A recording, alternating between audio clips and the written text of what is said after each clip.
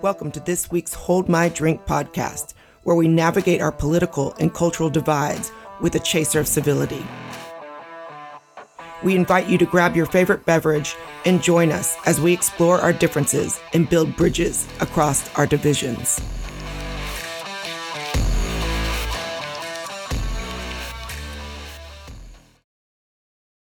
Welcome to this week's Hold My Drink and Counterweight podcast with my co-host David Bernstein. Today we have our good friend Brandy Shufutinsky with us. Brandy, we know you well and we talk to you all the time. We've been on live streams with you, and I'm very excited that you're actually on our podcast today. We're going to talk about some important issues with regards to critical social justice, as well as what's happening in the world right now. And I think that's a really important intersection. But before we do, this is a serious conversation. You might not have brought anything to the table. Did you bring a drink to the table?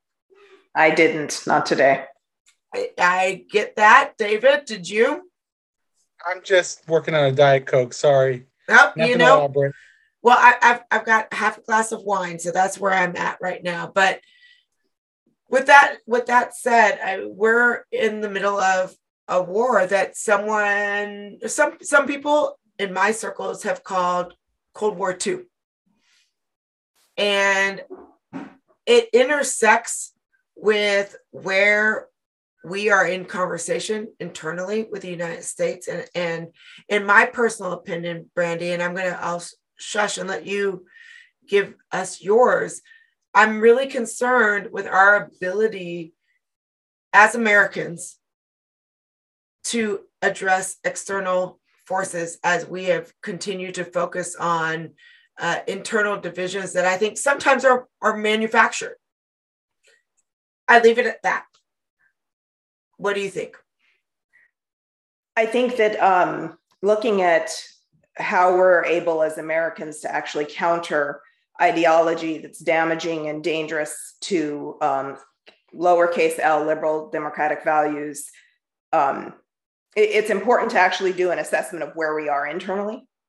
And looking at what's happening in Ukraine with the invasion by Putin, it's interesting right now to see the horseshoe theory transform into reality right now when we're talking about our elected leaders, where you have people on one side of the extreme who are Putin apologists and people on the other side of the extreme having their ideology challenged in a very real way by current events that doesn't allow them to take the side of a nation that has been moving, sometimes very rockily, but moving towards democracy and, again, lowercase liberalism. In what way do you think this war challenges progressive ideology, and how so? It shows that it's not really that progressive now, is it? It's showing that it's not very liberal. It's actually illiberal, because it's not willing to stand up for people who are standing up and pushing back against authoritarianism. What's considered liberal ideology or progressive ideology in today's terms, which in current events within the United States, when it's applied to a real world situation like what's happening in Ukraine right now, it falls apart because it doesn't stand up to real world lived experiences. It doesn't stand up to the ideas of what do you sacrifice for freedom and for liberty. It falls apart, which is what it's doing now. You know, Brandy, yesterday, a news story came to my attention that really bothered me. And I try not to pay that much attention to news that isn't fact-based. But of course, you know, we live in this world of social media. But this really upset me. You might have heard of this too, where Joy Reid said that the only reason that Ukraine matters is because they're white and Christian.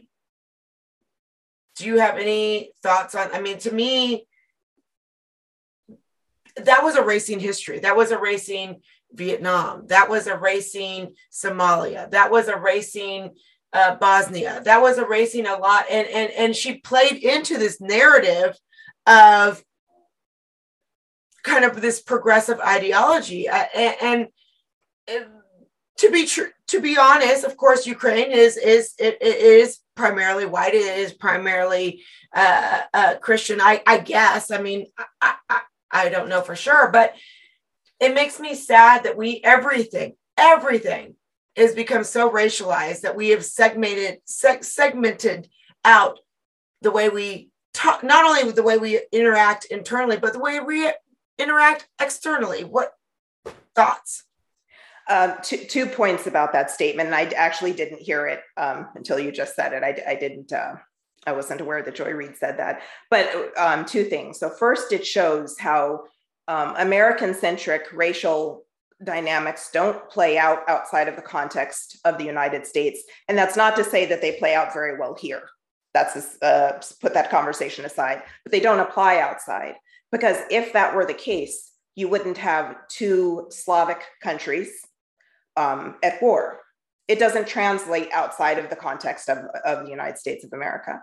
And the other part is, my question to Joy Reid would be, what should the qualifications be for people who believe in freedom and liberty and liberal democratic values to stand up and say no to authoritarianism? Does that mean that we only stand up for people that look a certain way or come from a certain ethnic heritage? And if that's what she's saying or implying, then what I said earlier makes even more sense, that their theoretical ideology falls apart when it's applied to the real world. You can't say that you stand for human rights and for justice, but only if it's people who look like me, or only if it's people who come from my spiritual background. Paul Hannah Jones tweeted out something that's been widely discussed. She said the reason why people are so animated by what's happening in Ukraine is because they're white people, and she sees it as an expression of racism. What's your reaction to that? I'm sure that could be true in certain circles. I don't want to dismiss the facts that certain stories in media carry more weight than other stories, that certain people get more attention and other people get erased. Yeah. I don't think that that's false. I think what's false is making that the whole story. One of the reasons why the invasion of Ukraine is such a big story is because a sovereign nation was invaded. The wars from Rwanda in the 90s to Syria over the past decade plus a couple has been dominating the news cycle. The amount of refugees that have come out of Syria into Western Europe has been astronomical. To act like that didn't occur is a form of, again, very convenient erasure on the side of people who want to center American-centric racial ideology on everything. So, first of all, I should say, in full disclosure, we work together. And we've all, not only have you been a board member and now a professional team member of the Jewish Institute for Liberal Values, but we also have worked closely around what's going on in California with the ethnic studies model curriculum. And it seems that is constantly getting worse. Tell us where we are right now in California with the model curriculum. What's happening there? So the disaster that so many people were worried was going to happen is actually playing out. The drafters of the original model curriculum that was actually shot down by political leadership in California because of how divisive and bigoted it was, is now rolling through the state pretty steadily in a different model, like under a new guise, but the same ideology. And different school districts are contracting with this group that consists of the drafters of the original model curriculum. Not only that, they're advocating a couple of things that are actually impactful, not just for Californians, but for people across the nation and across the globe, because they're advocating that in order to even apply to any of the UC, University of California system schools, that you have to have taken one of their versions of an ethnic studies course. They're advocating for that to be an actual application requirement. So anyone wanting to go to Berkeley, UCLA, UC San Diego, et cetera, would have to have taken one of their versions of ethnic studies, which is a critical ethnic studies course, in order to meet that application requirement. this I know because my background is in international relations. So I know I'm pulling this back out to external relations. What concerns me is that I feel like America will only be torn apart if we pull together because of geopolitics and all these things that I can talk about forever. We're really quite strong. Our biggest threat really is our internal division. And I feel like we might be watching that play out right now. Would you agree, or am I off base a little bit? No, I mean, I have background in international relations also, so I think this is. I know we also have a military background, which I found out recently. So yes. No, I mean, I think that there's a difference in acknowledging and honoring difference, and being divisive because of difference. Mm. And it seems right now that there's this push to do this, to make people small and fit in very little narrow identity boxes. And again, one example of how this is damaging is the ethnic studies curriculum that's rolling out in California and multiple other states across the country. Because the critical ethnic studies ideology that all white people are oppressors and can never be victims, well, if you take that ideology and apply it to current events, it doesn't make sense. Again, it falls apart. If that ideology were true in the real world, then you wouldn't have Putin invading Ukraine. Mm. You wouldn't have people that are supposedly the same or similar ethnic background or same skin color at war with one another. Anyone who knows even just a little bit about history knows that that's not the case. So it's just another example about how that ideology really doesn't stand up to even the smallest measure of scrutiny or rationality. And my hope is that even in this horrible tragedy that's playing out in Ukraine, that maybe people over here in the United States can come to the realization that what we're doing internally is so harmful and damaging, and it doesn't apply to the real world. And it's not going to help anyone. It's not going to save anyone's life. It's not going to improve anyone's quality of life. And it's actually not going to lead to intellectual discourse or growth. Yeah, it's interesting that David Brooks, the New York Times columnist, took almost the exact opposite tact that you did, Jennifer, saying that he believes that this is a sort of a moment for liberalism to shine. That we're seeing groups come together in this country and elsewhere in Europe and the United States on their common support for the liberal idea that a country shouldn't be attacked by another country, and it reminds us of what we have in common, and it reminds us how different tyranny is from freedom. And so I think there's an argument, maybe not that this is going to end the division in America, far from it, but rather maybe it's a force moving in the opposite direction. Does that? I mean, I would say though, I hope that David Brooks is right, but we just talked about Joy Reid and we just talked about Nicole Hannah-Jones, who are using this moment to create further division. And so I hope that people see past that. I hope that this conversation is part of that. But, I'll tell you an anecdote. So, David, this. Brandy, I've got a book with a Black co-author. This expect to be coming out this year. We'll see. I mean, with all the tragedy going on, it might be pushed back. But we actually thought at the beginning of COVID, so we'd already kind of had most of our book together. And it was about the discussion of race in America. And then we thought, wow, when COVID started, this was January to February. I was like, we kind of wrote each other. We said, this might be a kumbaya moment because we realized there's something out there that is like so much more important than what we look like here. And then we had the George Floyd incident and it became even more important that we had this discussion. So anyways, I only hope that David Brooks is right. But with the dialogue that we're already talking about in this podcast, I fear that he might not be right. And what my biggest fear is not that he's not right, but that him not being right, if what my fears come to be true, that it truly could spell the downfall of the American liberal experiment as we know it. And I know that's extreme, but that's where I'm at.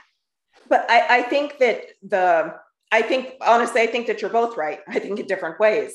So I think that what David Brooks is saying is that the institutions that were created to uphold the liberal democratic values, to recognize liberty and sovereignty, those are still not perfectly, but actually standing strong against totalitarianism.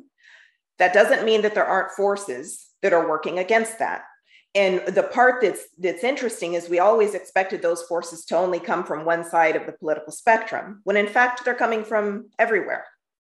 And I think that there was a period of time that, people who stand again for democracy and liberty got complacent. Democracy is a constant work in progress. And this is what I think we're experiencing right now, is that if we're not willing to work for it, there are forces that are going to be there to deconstruct it.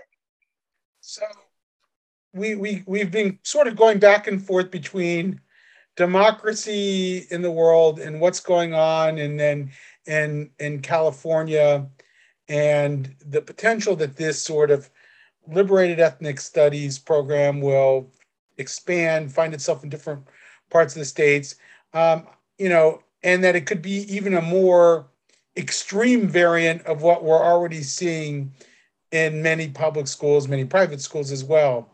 How do you characterize what you're seeing, let's say, in the average school district in Philadelphia or the DC area? You're familiar with the Montgomery County public schools, and you've seen what they've come out with. How do you characterize that move toward diversity, but the language and the way that they're doing it in?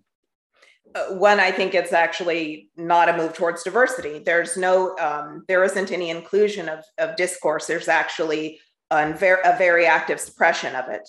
And so we're moving away from actual learning, questioning, curiosity, to indoctrination, repeat after me, to a more authoritarian style of learning. It's like a wolf in sheep's clothing, like under the guise of, oh, we're diverse, we're here because we're going to recognize and celebrate everybody, but only everybody who thinks like me and speaks the way I speak and uses the language that I use because that's deemed acceptable, because it's anti-racist, or because it's steeped in critical social justice, or whatever the word or term of the day is. I think it's a very strong push away from what real diversity would look like. And that is the scarier part for me, because without one of the strengths of the United States of America is our public schools, that anybody and everybody can get a certain basic level of education that can allow them to move on and become thoughtful members of society. When that starts to crumble, that's a degradation of society. And it doesn't start in the public schools. It actually starts in the schools of education, where future teachers are being trained to then teach students. And that is getting missed. And that worries me.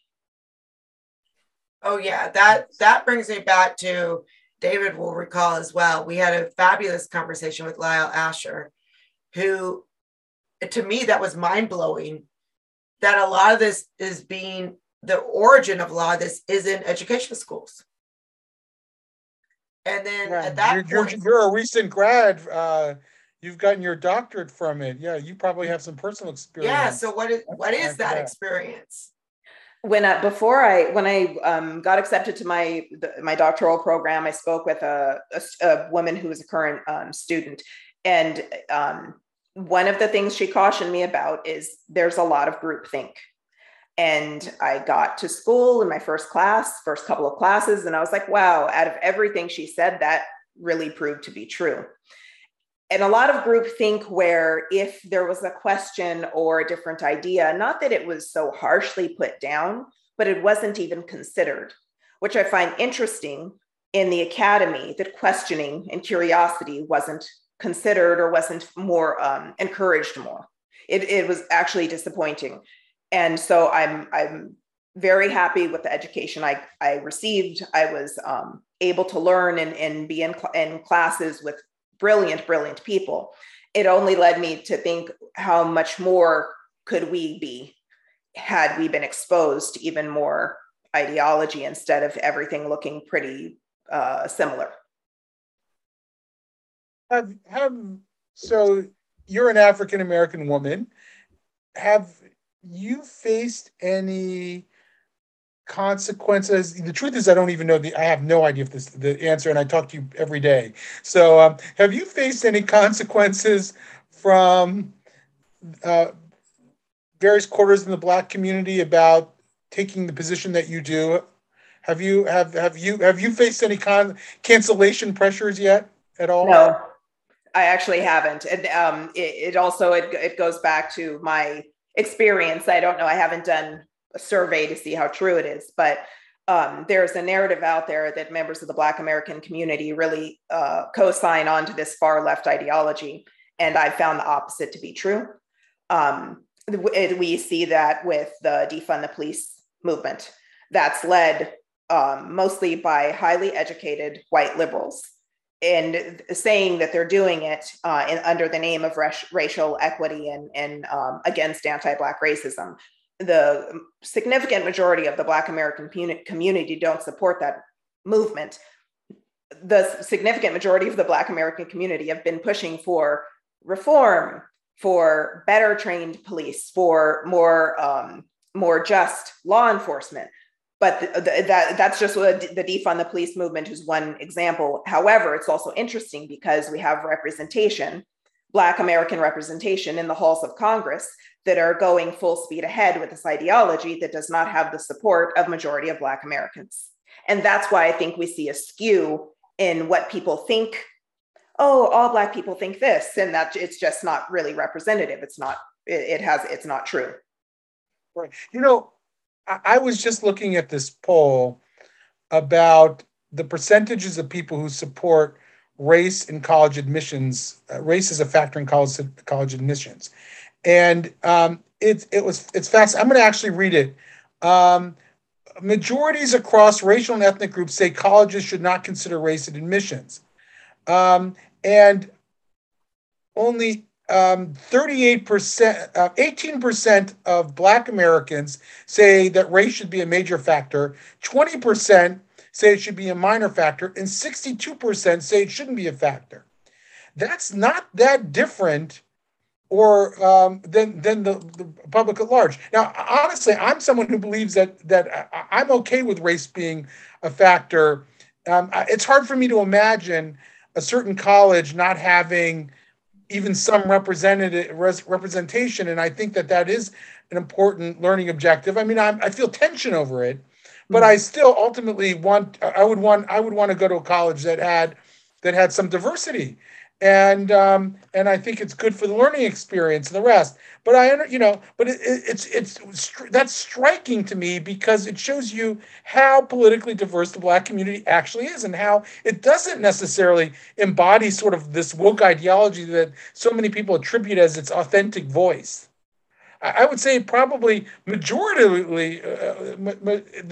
of the Black community does not resonate to that ideology, and yet it's still treated as if it's the representative voice of the Black American community. It is, and I think it makes an interesting narrative and an interesting story to have a perpetual victim. And I think that the story of Black Americans, out of many, many other stories, is one that can really highlight the American story, which is overcoming struggles. It's contributing to the fabric of society. And if you trace the different movements for liberation that Black Americans have fought and died for, it hasn't been for a handout. It's been for equality. Yeah. And that's a common theme that we can see across generations. And for some reason, people on the extreme left ignore that. It's very inconvenient to their story and their narrative because there's something that they're getting from making us constant victims. I have to say, to the extent that I'm proud to be an American, which again, that's something that we could talk about later, but it's that story and it's that history that isn't directly mine, but I feel that I'm still a part of. But the way we've been talking about these issues, it doesn't allow us to have that common ground. We've got to separate. That said, I've got something, I'm going to go back to something that David said that really was interesting to me, because David and I like to talk a lot about systems. And then we talked about how affirmative action, and how David mentioned how in some respects that's important. But there was a study out recently, and David, I wasn't planning on pulling the study up, so I don't have the name, but I'll put it in our podcast notes, that Harvard, some of the big Ivies, including Harvard, and I believe Yale as well, they're more diverse, but their money hasn't dropped. So where they're trying to bring in diversity, they're bringing in people of different races, but in the same income level. And I think the way that we talk about diversity is trying to give people a leg up, a bootstrap, whatever the words it is that you want to say.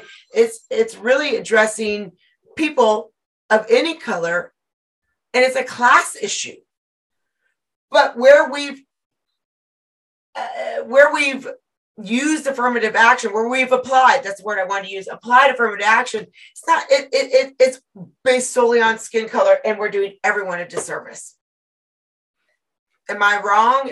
Did I miss something in that?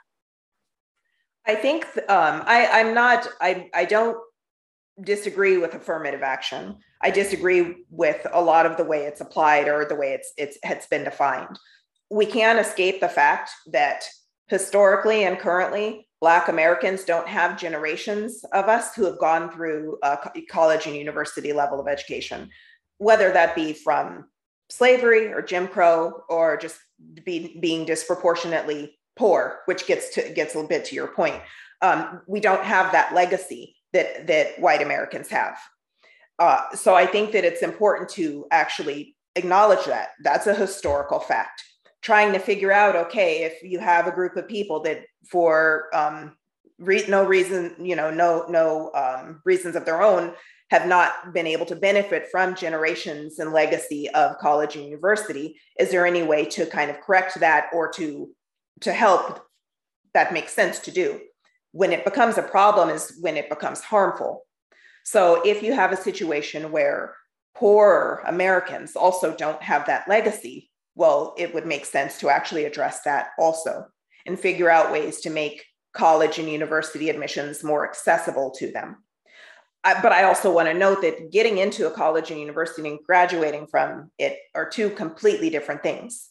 So if you're talking about helping people get admitted, then you also have to think about how do you support them actually completing their degree. And that's something that, okay, well, here, we helped you get in, now everything's all up to you. And not that there has to be a million different social programs to address it, but those are two completely different things, admittance and completion. And I think that if we're looking at allowing more Americans to have access to things in a more equitable way, we need to address that as well. So you're a Jewish woman as well as an African-American woman. And we talk a lot about what that means in your experience. I had a lunch with this young man named Noah Shufutinsky not too long ago. I think he might be related to you. And we were talking about the category of a Jew of color. And he was struggling with the concept, as I do, by the way, because on the one hand, we're just Jews. On the other hand, he did feel that he has been othered in the Jewish community, and so therefore it warranted the existence of the category. What is your feeling? How do you deal with this categorization of Jew of color, which has become a very popular way of describing not just Black Jews, but Asian Jews and Latino Jews as well? I don't self-define that way. I say I'm a Black Jewish woman. That's what I am. I understand the concept of it in the United States. Again, outside of the United States, it's not necessarily applicable. The problem I have with it is that it flattens everyone's experience. So my experience as a Jew of color should be more in common with your experience as a Jew of color, but not some. It doesn't allow space for individuality and individual experiences, even individual communal experiences. It just kind of flattens that. So I don't identify that way. it doesn't make sense, especially in the context to me of Jews who have a global diaspora. How has your experience been as a Black Jewish woman in the Jewish community? In America, similar to Noah's, that's my second born kid, met with suspicion in certain places, met with how can you be Jewish? That just type of idea that in order to be this particular thing, you can only look one particular way, completely ignoring or just being ignorant of the diversity within the Jewish community. And I see that as being part of the Jewish diaspora experience in America, because that doesn't come from Jewish tradition. It comes from diaspora experiences as far as race and color. You know, Brandy, I know I come from a different background because I lived overseas when I was young for so long. But like, I'm always looking for what's the same. Like when you told me the other day about your military experience, I was like, yes, like and it was like, but it looks like in today's America, we're always looking for our difference instead of for our commonality, to our detriment. And now we look at Ukraine, and as we continue to like fight among our differences, that's could be a problem. And do you see that too, or is it just the bubble I'm living in? No, I see that there seems to be a hyper focus on differences, but I also don't. I'm not. I don't sit in agreement with people that want to say we're all the same. I've always said, no, we're actually all different. And that's a great thing. That's a good thing. It would be really boring if we were all the same. I think that it's fine to talk about differences in a way that isn't divisive. I think that there's a way to acknowledge that we come from different experiences and different cultures and different backgrounds. And with that means that we will have fundamental disagreements about politics, about family life, about education. And having those discussions and those debates is a good thing. It's a healthy thing. We shouldn't all agree with each other on everything and be the same. Yeah. I mean, I think disagreement is incredibly healthy. I think that's what kind of makes, the American experiment, if you will, work. So we're trying to figure out what to do about this sort of encroachment of illiberal ideology in our everyday lives, in our schools. And we're trying to come up with strategies that work, that stand up for liberal, small L liberal values, that, the right of people to be able to disagree, to dissent, to argue with each other, and so forth. And I'm just wondering what, you've been involved in this. You were a very early activist against the ethnic studies curriculum in California. You've been working with us on the Jewish front. What do you think might work based on your experience in standing up for these values? I think a couple of things, but they all relate to being unapologetic. So I think that looking at, are we more concerned with not getting offended or with getting to the truth or learning something?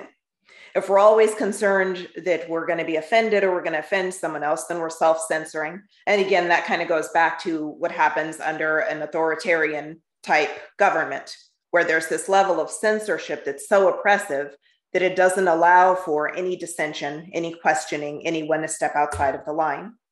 And seeing that come from self-defined liberals is actually quite fascinating. Kind of. It becomes to make a lot more sense when we also realize that the Democratic Socialists of America, for example, they actually subscribe to neo-Marxism, which is an authoritarian ideology. So the fact that this type of ideology is that oppressive, tracing it back historically, shouldn't be that shocking. It just doesn't feel right, because usually when we talk about people being progressive, we talk about them evolving, not going backwards, which is actually what we're seeing. I think when we're looking at it again in schools, that's where my biggest concern is, because as kids are growing and learning, they should be not just curious, but they should be encouraged to question and not to self-censor. I think that becomes extremely dangerous when we're actually actively, we're adults, not we, but are actively working to have kids self-censor to the point that they don't question anything. Yeah, my 11th grader was in English class the other day, and they were reading a book on sort of the Black American experience, and it's part of sort of the entire curriculum at his school in particular being racialized. Interestingly enough, my stepson, who goes to a different public high school, also in 11th grade, is actually not going through yet the same kind of racialized curriculum as my son. So it hit a certain school earlier than it did another school, and that might have something to do with the nature of this. It's not uniform yet. But my son said the teacher asked, what is the Black American experience in America today? And he points to my son. And my son didn't really answer the question. And I asked him, what did you want to say? And he said, I wanted to say that I think Black people are as different from each other as white people are. That's what he wanted to say. And I said, well, what if you actually said that? And he said he'd be trounced on. I mean, it would just be a bloodbath, you know. And I that's what worries me is that we're stifling this kind of intellectual inquiry that actually makes people more empathetic toward each other. Yeah. That over time, when you're able to argue with each other, it's a way of listening and learning that can actually bring you closer to their views. When it makes you want to listen and to their lived experience. Not always, not everyone. Some people don't argue in good faith, but when you kill good faith debate, you really prevent that possibility. And I'm just trying to think, like, what do I do as a parent? You know, I know I'm talking too much here, and you're the guest, not me. But I want to tell you something else. I listened into a synagogue discussion on what's going on with school boards. It was called the attack on American school boards. And you know, you had this school board member, a very eloquent woman, who talked about this sort of systematic attack on American school boards. Now, she cited some acts of violence and overkill on the part of certain parent groups in certain places that shouldn't happen. But she made it sound like every parent who challenged a school board member because of the nature of the curriculum was somehow engaging in that larger, sometimes violent campaign against school boards. And I'm wondering, like, in this ideological moment, how do moderate parents who want their kids to learn about the history of race and racism and want their kids to be engaged in conversations about race and racism, but don't want them to be indoctrinated, what do we do about it? What do we say to our schools, to our kids? You know, I'm looking for some insight.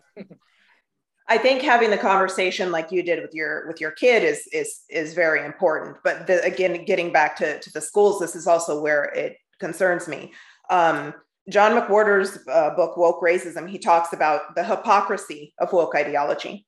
Silence is violence and speech is violence. So then what do you do?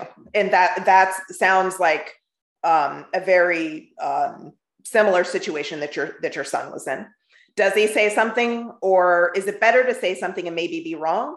Or is it better just to keep quiet and then seem like you're complicit in whatever the oppression or racism or whatever the conversation is about? And it leaves people with nowhere to go and nothing to say. The party line, which is right. What I think they're ultimately trying to get people to do. And that there is concerning, because what parents are going to end up doing is taking their kids out of public schools. We've already seen it. The California state is facing a multi-million-dollar budget shortfall because kids aren't going to public schools anymore. And so what we're going to see is a push for more charters, more school choice, and we're going to see a huge fight from the teachers' unions because that public schools are their bread and butter.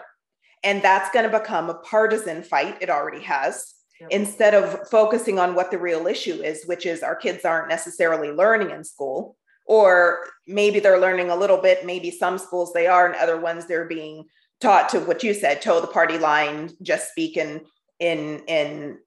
complete, like it's Orwellian, like just speak in the terms that are deemed acceptable say nothing that may offend, which how do you ever ask a question if you're constantly concerned that you may offend somebody? It's just to live in a perpetual state of ignorance. And beyond what you even said, my biggest concern with people pulling their kids out of public schools, some of them are putting them in private schools, but we know, private schools also are struggling with some of the same issues, but they're creating family pods. And I agree. I totally believe in public schools. And my biggest fear is this will exacerbate not a race issue, a class issue. This is the haves and the have-nots. And so we're just recreating when we talk about systems, we're literally, we as individuals are recreating the same system of haves and have-nots along class and racial lines. And I think that we have to hold ourselves accountable. No, I agree. I agree with that. I think we're going to see it unless elected officials, people in positions of power, where they're the people that are the school boards or the state board of education, unless they actually take responsibility for what the public is telling them, what their constituents are telling them, we're going to stay in this cycle. We saw it in Virginia, where the voters said why they voted the way they did. And the many people in the Democratic Party leadership said, no, that's not why. It's just because of white supremacy. Like, I mean, if you want to keep the blinders on because it makes you feel better and that way you can't get offended, okay, but things are still falling apart. It's not preventing what actually happened there in Virginia or what happened with the school board in San Francisco, the three school board members that got recalled. We have a good friend, Jennifer and I, named Sheena Mason, who I don't know, you might have met at this point. She has this idea that's called the theory of racelessness. She's a dynamo, brilliant Black woman. Well, she wouldn't go by that anymore. You just racialized her. I just racialized the person who's arguing against racialization. That is really not good. Because if anything, I believe people should be able to self-identify, right? She's arguing that the very category of race, in a sense, reinforces racism and racialized ideas that perpetuate the category and therefore perpetuate the disease of racism. And she's arguing that it's a fiction. I think most people believe to a degree that race is a fiction. It's a social construct in the sense, but that it really doesn't have any independent meaning. But she's saying, but in order to really make that a reality, we should stop talking about race and we should start moving away from race as a category. What is your view on that idea? First off, I want to say I have not met her yet, but I'm a huge fan. I believe she's absolutely brilliant. And I disagree with her.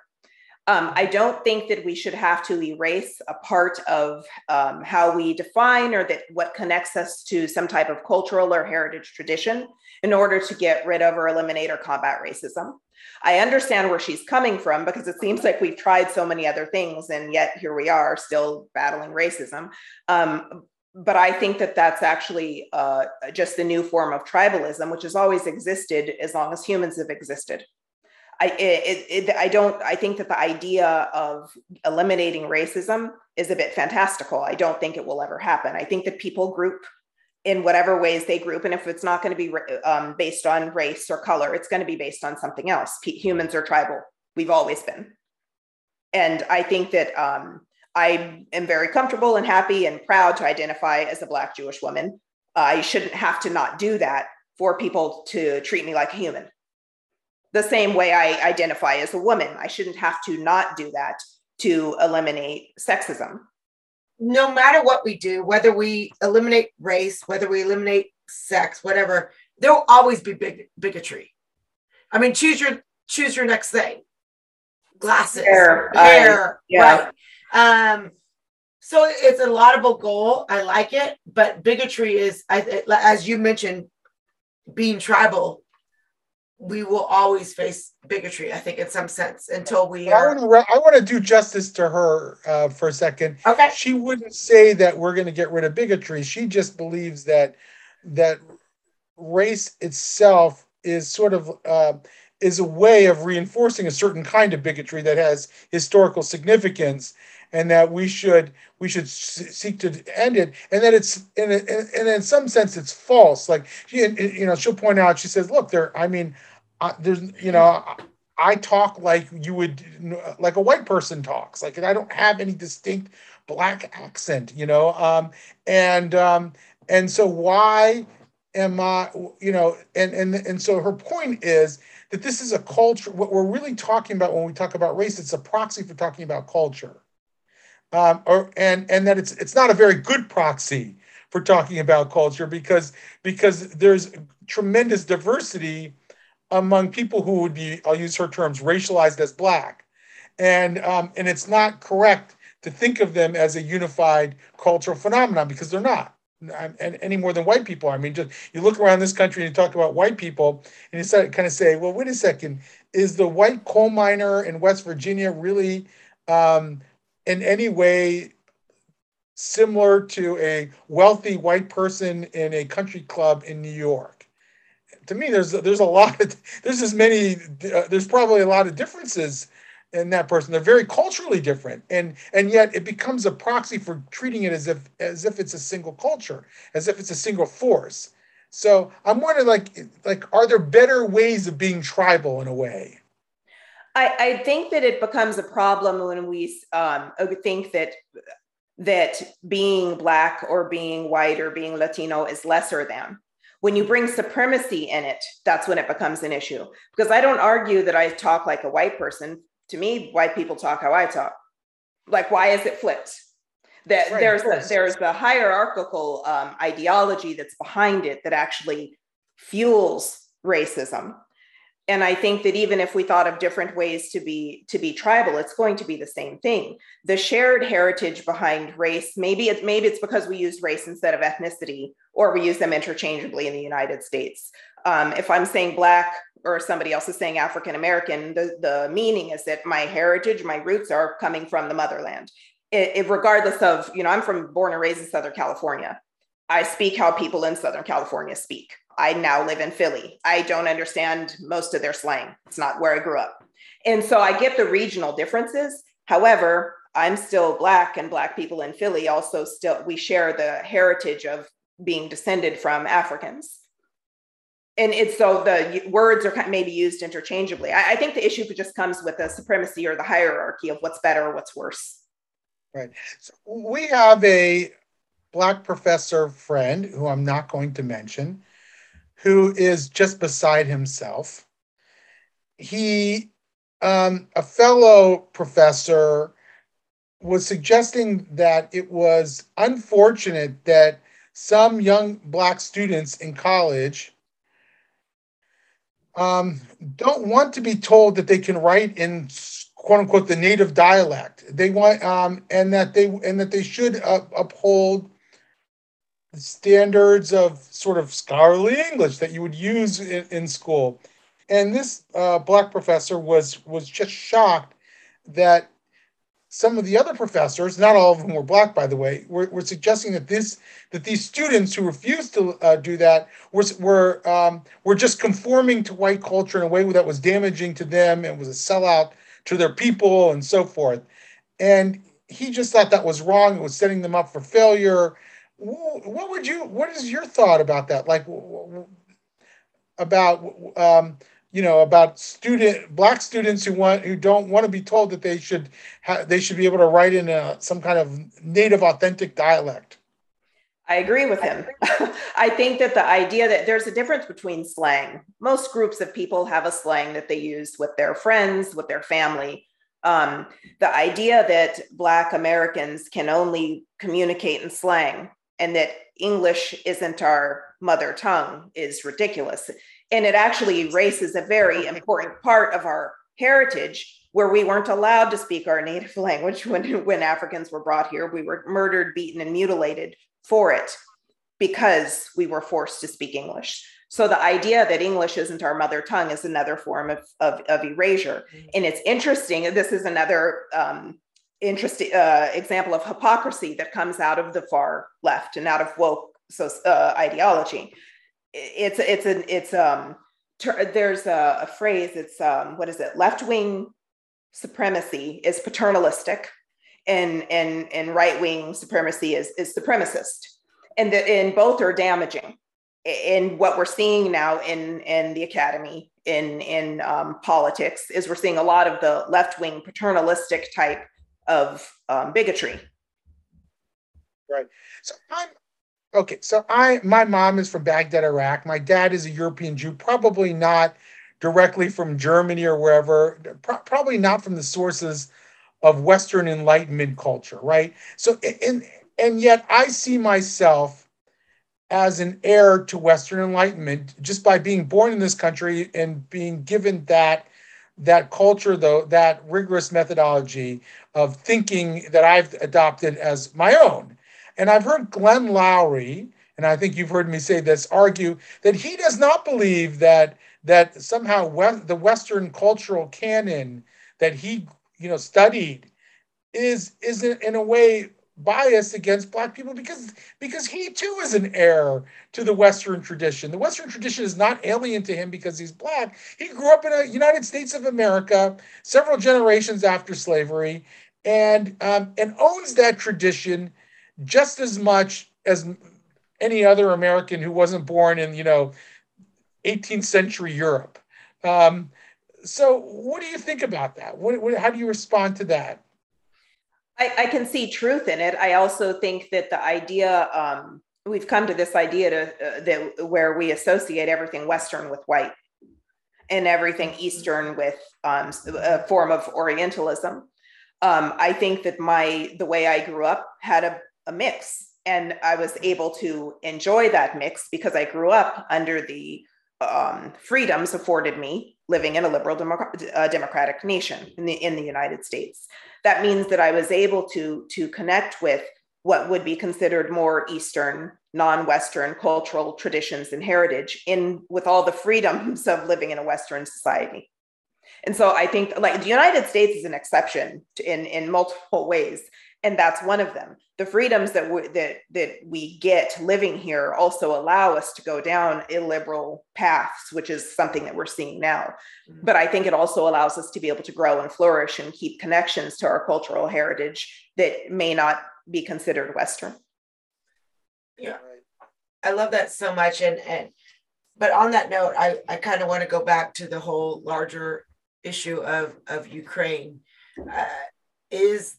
Are these liberal traditions, is it in jeopardy? Is this just a side note, or is it truly in jeopardy? And I ask this, Brandy, because we see what's going on. Obviously, it's frightening. I don't think we're at threat from Russia. Obviously, we've got plenty of borders. We're good, nuclear aside. But there is this introduction within our kids of promoting a communist ideology. I feel like that's been conflated with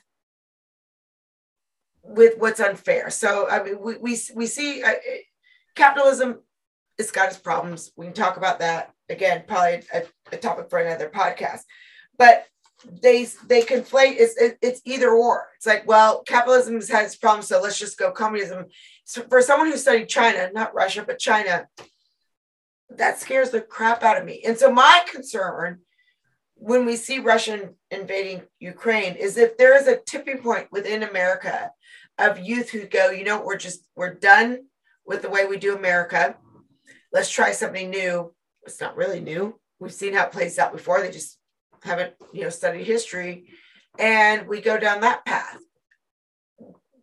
To you, is that even a concern of yours, or am I just creating, mountains out of molehills? I think for me, it's a huge concern to me. One, I see this as a bit of a wake-up call. So in full disclosure, my husband was a refugee born from the former Soviet Union. He was born there, came to the United States when he was a kid with my brother-in-law and my in-laws, and they were granted asylum. So the story of what communism looks like and authoritarian looks like is nothing that any of these people that are touting their neo-Marxist ideology could even begin to imagine or survive under. They're able to speak about it and wave their little DSA flag because they live here. So it's that, again, that interesting hypocrisy that we see coming out of the far left. We see it with things like certain women who are praising Hamas, where if they lived there, they couldn't go outside of their home without a male companion. So there's a huge issue of ignorance that we're dealing with. I think that it just also brings back the idea that democracy is something that we always have to work for. We're never going to be like, all right, we've got it. We could throw our hands up, kick our feet up. You know, we're finished. We made it. We've achieved democracy. I think it's constant work in progress. And the invasion of Ukraine is a prime example of that.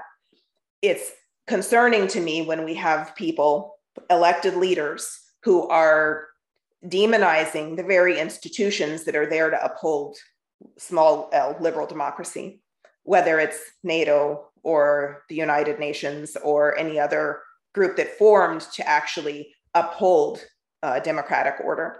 And we see that coming out of both the left and the right. That does concern me. All right. Well, we're glad you're on our team. I'm glad you're on my team. I'm glad to be on your team. And well, let's try to end on one positive. Like, Brandy, is there one thing positive? Because we all believe in democracy and small liberalism. With everything that's going on in the world, do you see a bright light for America in our global future?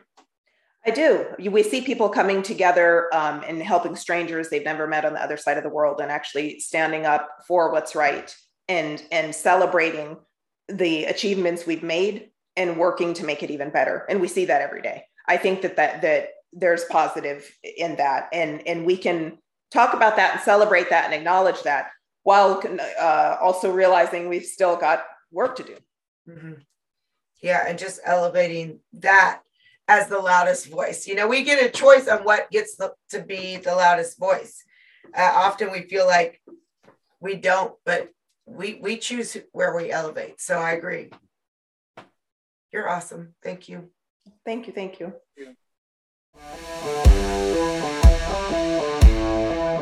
Thank you for listening to this episode of Hold My Drink. Like or subscribe to the show and check out the show notes to see what each of us is reading. Different news with different views. You can find us at holdmydrinkpodcast.com, all major podcast platforms, and on YouTube. Or subscribe on Substack at truthinbetween.substack.com so you never miss an issue. If you want to join our Discord community, drop us a line. And until next week, may your conversations be constructive and your divisions diminished. Cheers.